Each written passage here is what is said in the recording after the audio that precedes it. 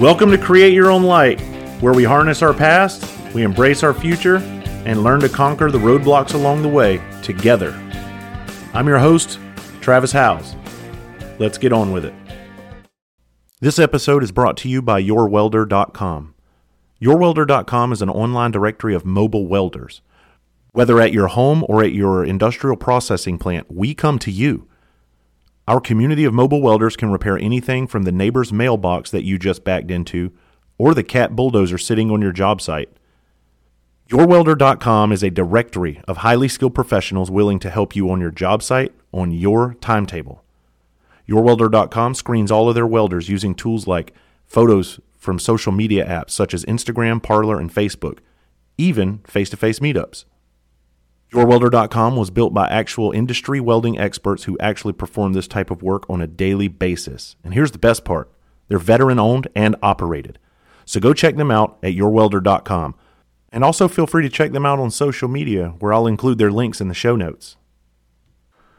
Well, hello everybody. Welcome back to episode, I don't even know what number this is. I have a different energy about me today. As you know, life is it's a funny thing. Some days you're down, some days you're up, some days you're in between. So you just kind of keep grinding and go with it and just push for a better day. And I've been pushing and I'm finally on some better days here. I just got back from Apopka, Florida, and that was a great trip, man. I got to go down. So this was 2 years in the making that I was going to go down to spend time with first responders in Apopka.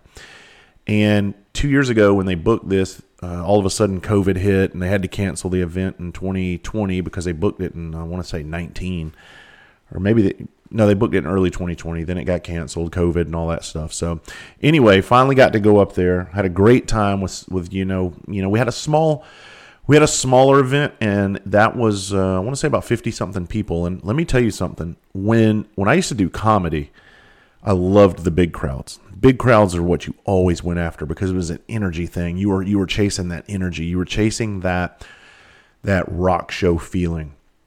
So when you would walk into a comedy club and there were only 30 people there, it was kind of like, oh shit, now this is going to turn into a conversation. Well, when I teach post-traumatic purpose, it's completely different. I absolutely love the smaller events. And let me tell you why. I feel like my ability to personally connect with everybody in that room is much different. When you have 150, 200, 300, and like in South Florida recently, we had 500 pushing 600 people.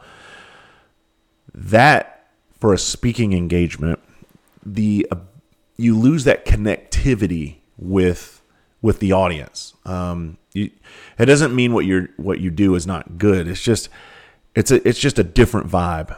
But when I sat down, when I sat there, Jesus, I didn't sit down at all. I don't sit down when I do this. Why am I saying that? When I stood in front of those first responders yesterday, I could look into their eyes. I could feel their souls.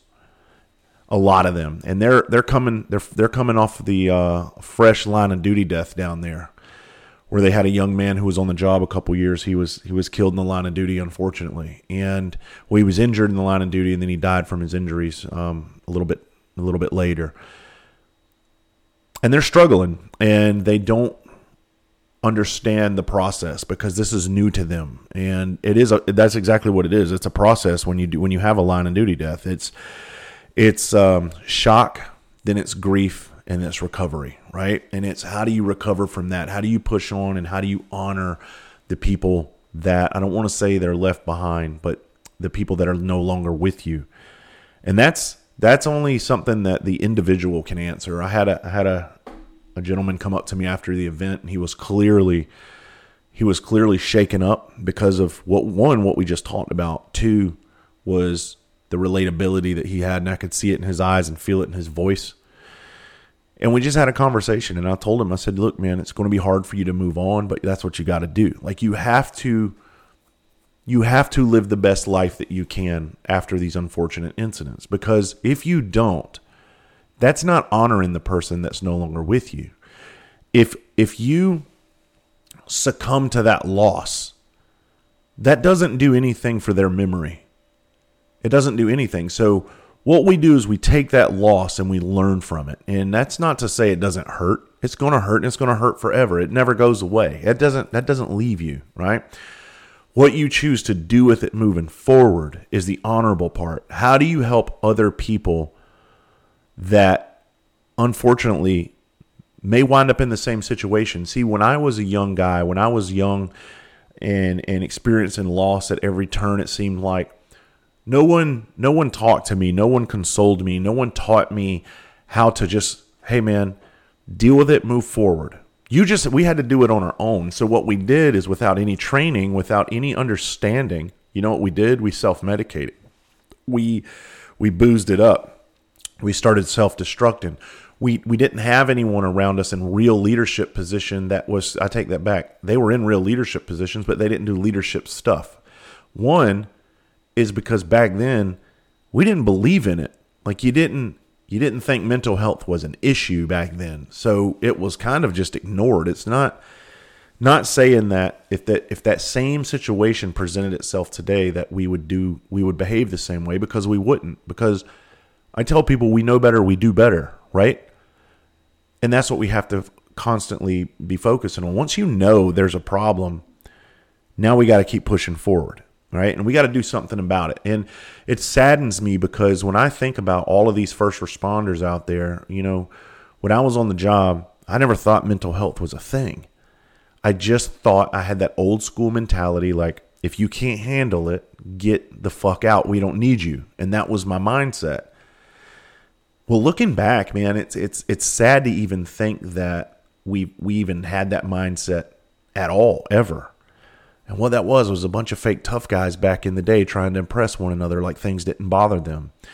And somehow that became the culture, because one by one, they would show up on scenes and they would have to show that the guys that they were with, that they were hard asses and that they could handle it. And the ones that couldn't, they were washed out and they were made fun of, and away they went, and we didn't need them, right? So hence this culture was born. And it's been a very toxic culture since then. And it's not... I understand preservation, and I understand the need to think that, hey, you got to be able to handle this. And that is true. We do have to be able to handle it. But we need to be able to handle it when it's happening on the scene, because that's what we train for. We train for these moments. And when we get in those moments, we don't want to flake out, and we don't want to become a victim ourselves, because if we do, now we're putting our team in harm's way. So we have to be able to handle these things when we're dealing with it. The problem is afterwards, we need to be able to let it out. We need to be able to talk about it. And there's no shame in that. I was telling a story yesterday about, and I may have said this in other podcasts, but I remember one night when I was fighting for my life as a police officer, and I was being beaten unconsciously, and a man had my gun and he was going to kill me with it. And I got my life was saved by my old training officer. The problem with that is, after that call, there is no time to decompress. There's no time to really process what just happened to you. There's no time to process the adrenaline that's running through your body. The problem is, you got to clean up, get what we call 10-8, which means available for service, and get ready for another call. And so you go on another call, and you go on another call, and you go on another call. And throughout the night, if you're on a call like that, and all of a sudden, you know, just a few hours before, a few minutes before, you're fighting for your life, and now you're on a call where your tongue gets a little sharp with somebody, and because your patience is worn thin, your adrenaline is still through the roof, all of a sudden now you're the asshole as the police officer, and the administration is looking at you like, why can't you compose yourself? Why can't you get your shit together? And, you know, you're getting these complaints, et cetera, et cetera. What happens to the police? I remember I was a dude that went out with my team, and we got into shit all of the time. And what I mean is, we went out and found bad guys. We got guns off the street. We got dope off the street, and we thought we were saving the world. Turns out we weren't doing anything. You know, I mean, you weren't really doing what you thought you were, but at the time we thought it mattered. And we would do these things, and we get into these aggressive situations. So all of a sudden, you catch a call that's to a non-aggressive situation. Well, you just got out of a foot chase where you were in a fight with somebody, or you just had a weapon pointed at you, whatever it may be. And then all of a sudden, you use the wrong language with somebody, and now you're having to dance on the carpet in front of the man and explain your side of the story so you don't get fired, so you don't lose this job. How many police officers out there lose their job? How many firefighters lose their career? I'll raise my hand. I know I was definitely that guy. They lose it because they didn't take care of themselves along the way. And the departments are negligent in this as well. The departments aren't stupid. They know what's going on. They know people are out there getting into these situations, and they're not doing anything about it. They're not training people up on how to keep a gun out of their mouth at 3:00 in the morning. And that's what aggravates me, man. We do these departments do this check in the box training around the country where they'll bring in a speaker that has no credibility doing what they're doing, teaching these people. They've never sat in the seat of a patrol car. They've never rode a fire rig to a call. They've never had blood on their hands. They've never had brains in their lap, and you have these people teaching these classes that don't relate to these first responders, and boom, we got a check in the box. We did our end. We CYA. We covered our ass as a department headshed, as the leadership. And now when an officer goes out and does something, or a firefighter does something off duty that's not like them, they're just thrown under the bus. Well, we did what we needed to do, and obviously that officer, that fireman, they didn't take care of themselves, and they made a wrong decision. How many of these things could be prevented? A bunch of them. I look back. I was on the phone with a buddy of mine. He's a federal agent today, and we were on the job as cops back in the day. And we just started going down a roster of people that we worked with who are no longer police officers. Go figure.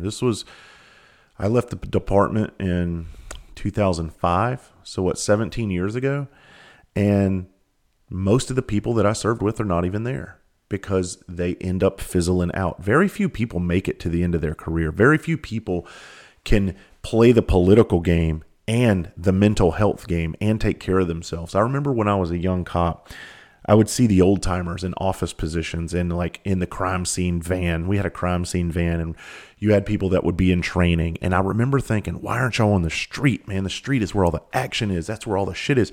Well, it turns out they understood that, and they understood that they want to be away from that. And where the action is where all the explanation is as well. And that's where the justifying your job and waking up every day. I woke up every day as a cop thinking, damn, am I being fired today for something I did yesterday? And you were always walking around on pins and needles. And that's no way to live, because look, anybody that's a police knows if you're not getting complaints, you're not doing your job. But at some point, when you get so many complaints, it starts raising questions. And when questions start getting raised, they start looking at you a little differently, and they'll bring you in and they'll talk to you and try to calm you down and stuff like this. And if you heed their warnings, you might make it out okay. If you do like I do and don't heed their warnings, your career's not going to go too far. I remember one day I was in the captain's office, because the captain and the deputy chief called me in and they sat me down. Long story short, they pretty much asked, is something wrong with you? That's what they asked me. And I was like, no, nothing's wrong with me. Why? And they go, you're getting into too much stuff out here. And I was puzzled. I couldn't believe that they were saying that, because I was just awarded Officer of the Month. I had more felony arrests on my team than anybody. Here I am thinking, I'm kicking ass. What are you talking about? You should have those lazy fucking cops that aren't doing anything. You should have them in here and asking them, what's wrong with you? Why aren't you doing your job? Are you scared to get out with people? Are you scared to go hands on and have these traffic stops and to get out and when people have guns and dope on them on the streets? Are you scared to get out with them? I was offended that they brought me in and asked me that. You know what they told me is, they told me, we need you to just answer your calls for service from here on out, and don't get out of your car and don't do anything. Don't make stops. Don't be proactive is what they told me. All right. And I was pissed when I walked out of there, and I was 27 years old, and you couldn't tell me shit. I wore very tight shirts. They were tailored to me. I was a very in shape police officer. I looked the part, and I walked out of there and I was like, I'm fucking Superman, and I'm going to go stop some crime. And the very next thing I did is I got into a foot pursuit with a guy. He went and ran into a fish market. He fell down. He was around a table of knives. He got up. He had his hand on that table. I was in, like we say, in fear for my safety. So I pulled my weapon on him because he had his hand right by a table full of knives that were used to cut fish. Pulled him out at gunpoint. I proned him out. Got him locked up. And that turned into a big problem because what ended up happening is, one, I was out of my jurisdiction. I didn't know it because the city that I worked had little pockets in it. And that was actually the county's jurisdiction, not the city. So I got in trouble for that. And then another heap of things. And so I didn't heed their warnings. And so now I was on their list, and I was on their shit list. And it wasn't long after that when I was terminated as a police officer for actually doing my job. So what I'm getting at is this. You have to take care of you. See, what we do is we put everything before ourselves. We put this career before ourselves. We put being a firefighter, a paramedic, a law enforcement officer. We put all those things before ourselves because we think that that's what we are. We think that that's what we identify with. This is my identity. This is who I am. I'm here to tell you you're wrong. That's not who you are. That's what you do for a living. You're not just a cop. You're not just a firefighter, paramedic, etc., a nurse, a doctor. You're a human being, and you're capable of so much more in life. And one day, the show is going to end. I tell these kids all the time, you may not last 30 years. I only lasted 10 years in emergency services, and the decision was made for me. I didn't make that decision to leave. It was made for me. And that could happen to you. And if that does, you better have a skill set. You better have some kind of understanding of who you really are. Because when you find yourself out in the cold, no longer able to do this career, that's a hard hump to get over. We all came into this business. When we came into it, we came in wide-eyed and bushy-tailed. We didn't walk on the job and plan to become disgruntled, upset people. We didn't plan to come on here and be all numb towards everything we see and experience in life. But over the years, these things happen. You start getting a different understanding of people. You think an administration can't affect your growth in life. Administration can definitely affect you. You start becoming bitter towards administration that will not suit your needs per se, who they don't understand when they're up there in the upper echelon. They don't understand it the way that we do, boots on the ground. Some of them do, but some of them tend to forget. And I tell people, don't forget where you came from. Don't forget who you are. And that especially applies in a leadership position. When I teach about leadership, it's I'm super passionate about it because I've watched over my lifetime and all these different, whether it be in the Marines, police officer, or fire department, I've watched leadership from every vantage point. I've seen great leaders. I've seen effective leaders. I've seen shit leaders. I've seen extremely ineffective leaders. I've seen it all. And the one thing that always stands out is the leader that supports you is generally a good leader. I don't like the salty veterans that use their background and the things that they've been exposed to build themselves up over the new kids. I don't like that. I was that guy. Because that's how I was taught. And I tell people, look, just because we were taught that way doesn't make it right. I was taught the wrong way. I was taught by a bunch of very hard, calloused people that your experiences make you better than everybody who never experienced that. And that is not true. That's now being a mature man, stepping outside of this profession for 10 years or so. I can see that that's not the case. What you choose to do with those experiences is how you choose to help other people that haven't had those experiences. That's what makes you better. We have these new people that come onto these jobs and they think that this job is Rescue Me or Chicago Fire or Cops on TV or Live PD, and it's not that. Those shows don't show you raped children. Those shows don't show you dead infants. Those shows don't show you murdered people. They show you fun parts of the job. Yeah, you see a little bit of danger, but all that stuff's pre-recorded, whether you think it's live or not. And I guarantee you, if it is live, they're not going to show you some of the calls. They're going to have to we're going to have to go to a different call. And these kids that are signing up for these jobs, they're naive to what they're getting into. Because one day, they are going to be on those calls. And they didn't sign up for that. I know I didn't. I didn't sign up for that. I didn't know the reality. I mean, I understood the reality, but I didn't really realize the amount of exposure that I would be faced with in my life and how that would shape me as a man and as a first responder.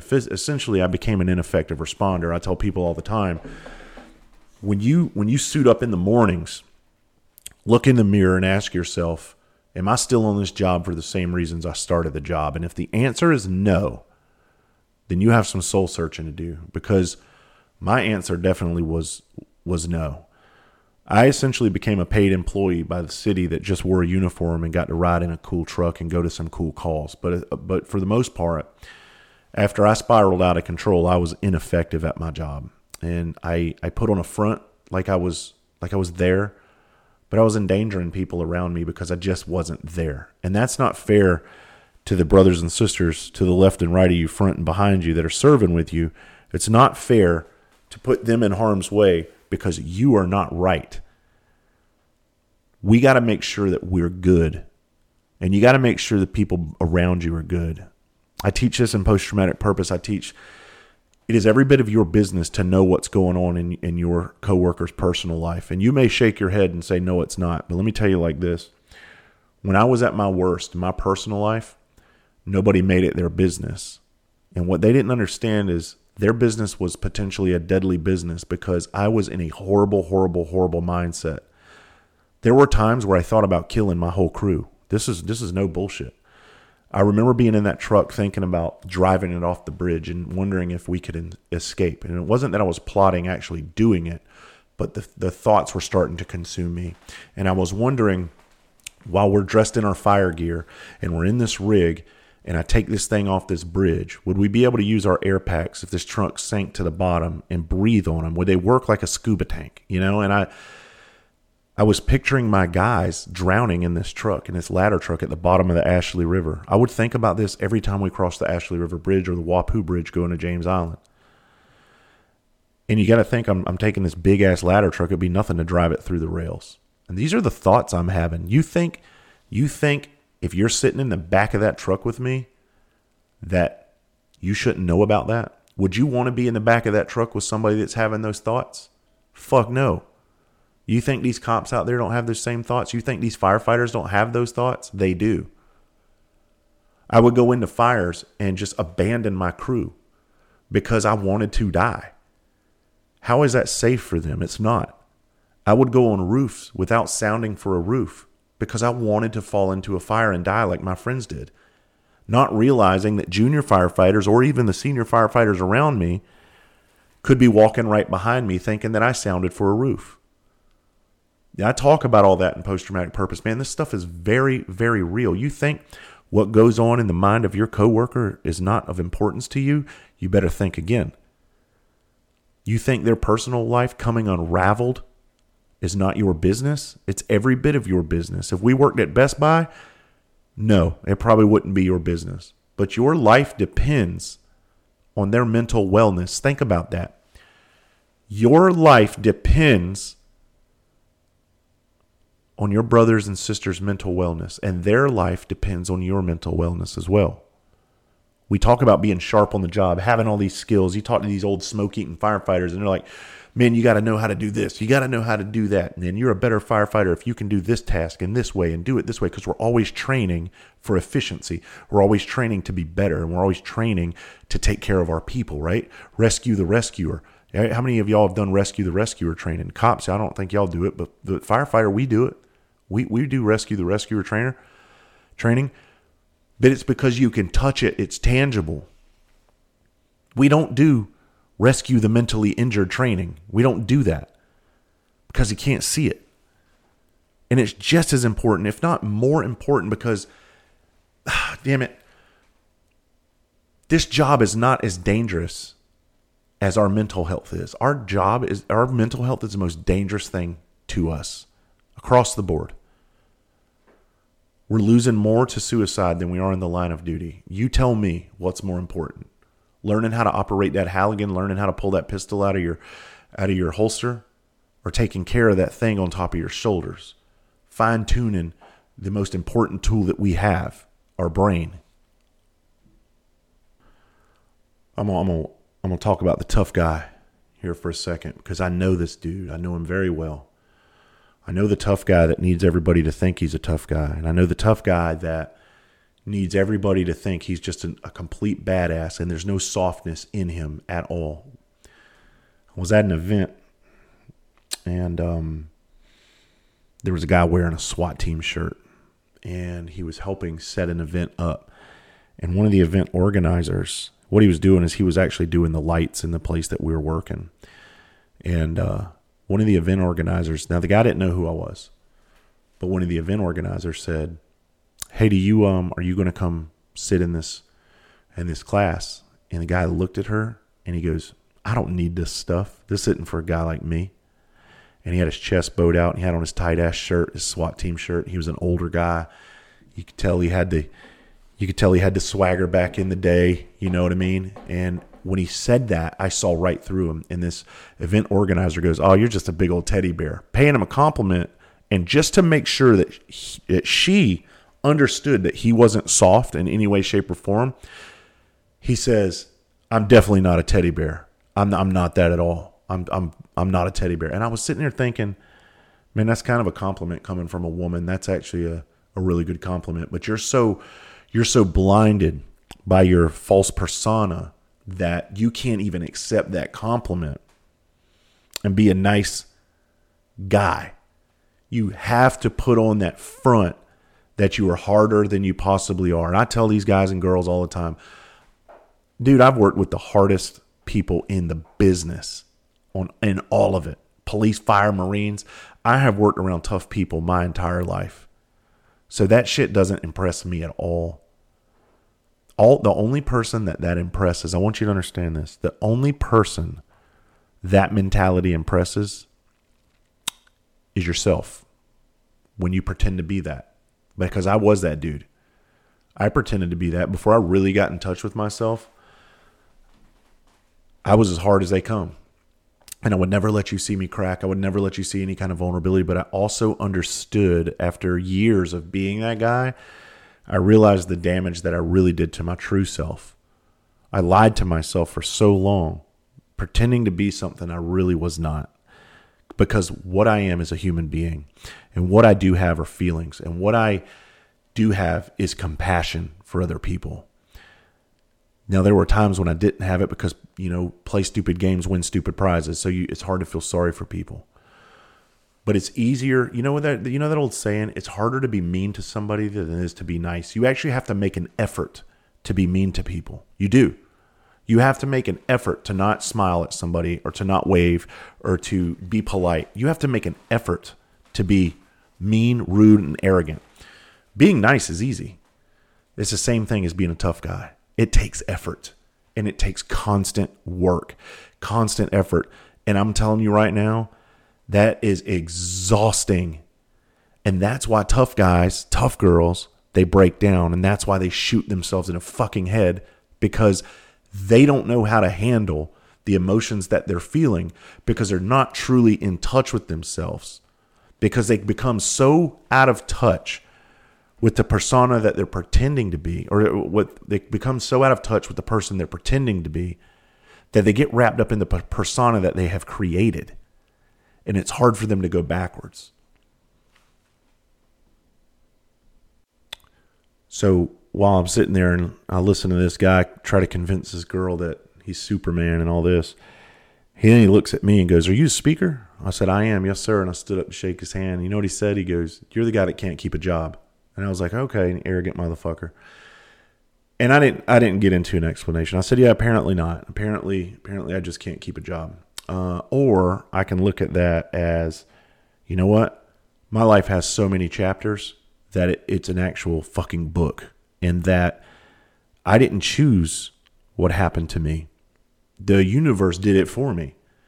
And that's what I want to talk about. Sometimes things are going to happen outside of your control, and you got to either grow from it or let it beat you down.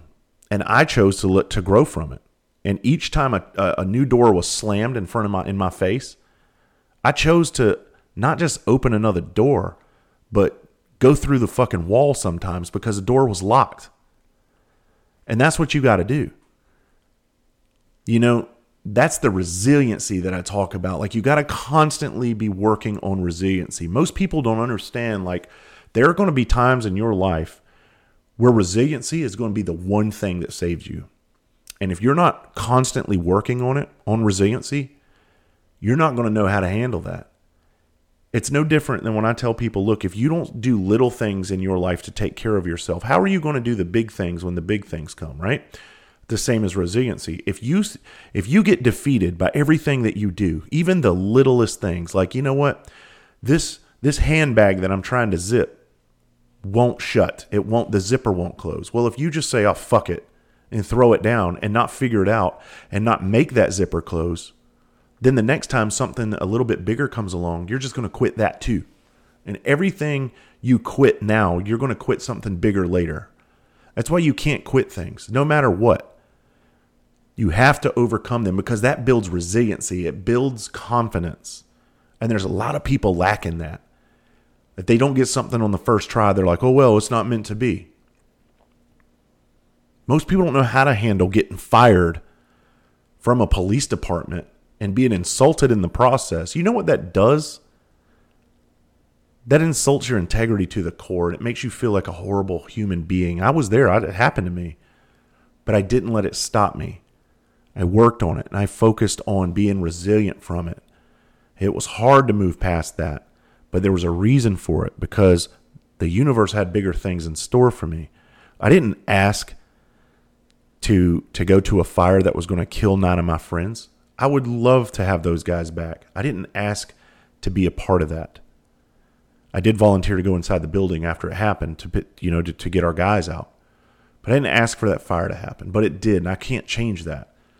But what I chose to do with my life after that point, for a long time I was destroying my life. And then when I realized what I was doing, I said, you know what? I can't let that event destroy me. There's a reason why I'm on the path that I'm on. And I have to make the most of it. You have to continuously press on. I want to talk about the gym today.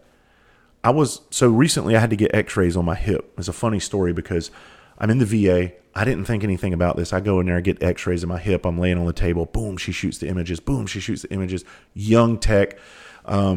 She's fun, friendly girl that works there, whatever, right? I wanted to take pictures of the x-rays because I wanted to send them to my brother-in-law who's an orthopedic surgeon. I get up and I said, hey, can I see those x-rays? She goes, yeah, they're yours.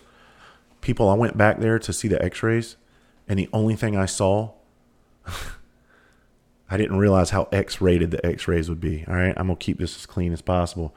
But you can imagine what was revealed when the x-ray machine was hovering right above my pelvis, okay? And I'm just going to say I was sitting nice, so I wasn't embarrassed at all. Like, it was a good day, and it wasn't cold in the room. Everything was good. But I looked at her, and I go, what is that? And she just laughed, and she goes, you know exactly what that is. And I go, hell yeah, I know what that is. I didn't know that this was going to show up. I mean, it was plain as day. But I was proud. I mean, I walked out of my chest out a little bit. I was like, all right, I'm good. So anyway, I get my hip x-rayed because my hips are like, they're all fucked up on me too, along with my back. And does that mean like I'm having pain? I'm actually having a lot of pain walking, but does that mean I stop walking? No. Does that mean I make an excuse to not go to the gym? No. I was in the gym today and I was on the treadmill and my hips felt like they were going to blow out. So you know what I did? I didn't quit. I just slowed down a little bit. And I started thinking, I go, man, I started beating myself up. I'm like, I'm slowing down. But then I thought about it. I was like, no, dude, you're still here. You're still in the fight. And that's what it is. Sometimes you're not going to KO your opponent. Sometimes you're not going to TKO your opponent. Sometimes you just got to get in the ring and trade blows. You have to keep pushing. You have to keep fighting in everything you do in life. Because the second you choose to not get up, that's the start of your quitting career. And you will have a quitting career. I always tell my daughters when something's going wrong, they'll see me get frustrated with something and they're like, Daddy, just quit. And I was like, I've looked at them and said, Daddy doesn't ever quit anything. I can't quit. Because the second I quit all of you. And I actually become the model of what not finishing looks like. I can't let them see me quit. Are you kidding me? And I can't let myself see me quit because, again, I become the model of what not finishing looks like. I can't place enough emphasis on the importance of finishing. No matter what you do, always finish. You don't have to win. You don't have to have the best scores. You don't have to be the best at whatever it is, but finish. Don't ever, ever quit. The second you realize, hey, you may have listened to all 80-something episodes of this and none of it made sense to you until now. And all of a sudden, if the light bulb has went off today and you decide, hey, I need to look at myself. I need to maybe get in touch with myself and get some help. Finish it. Stay in it. Don't go peek around the corner. Go around the fucking corner. Don't be scared. Go to that office. Go to that clinician. Go to your supervisor. Go to your spouse. Sit down and finish it. Get it off your chest. Unload it. I never realized until I was older how much trash we compact in our lives. Think about a trash can that's full, and every time you walk by it, you don't take out the trash. You just take your foot and you stamp it down, and you just push it further down and push it further down and push it further down. That's what we do in our lives with all these bad events that happen and all the negative things that happen. That's all we're doing is we're pushing the trash down. You're compacting the trash. And eventually, by not taking that trash out, it has nowhere else to go. And then when it spills over on the floor and everybody, your entire family's, you're standing there by the trash can, everybody's looking at you because all your trash is out on the floor and now you're the messy, unkept motherfucker because you got trash all over the ground and you can't figure out how to get it back in nice and neatly. That's what it's like. So unpack your trash, people. Go have a great week and unpack your damn trash. I love y'all.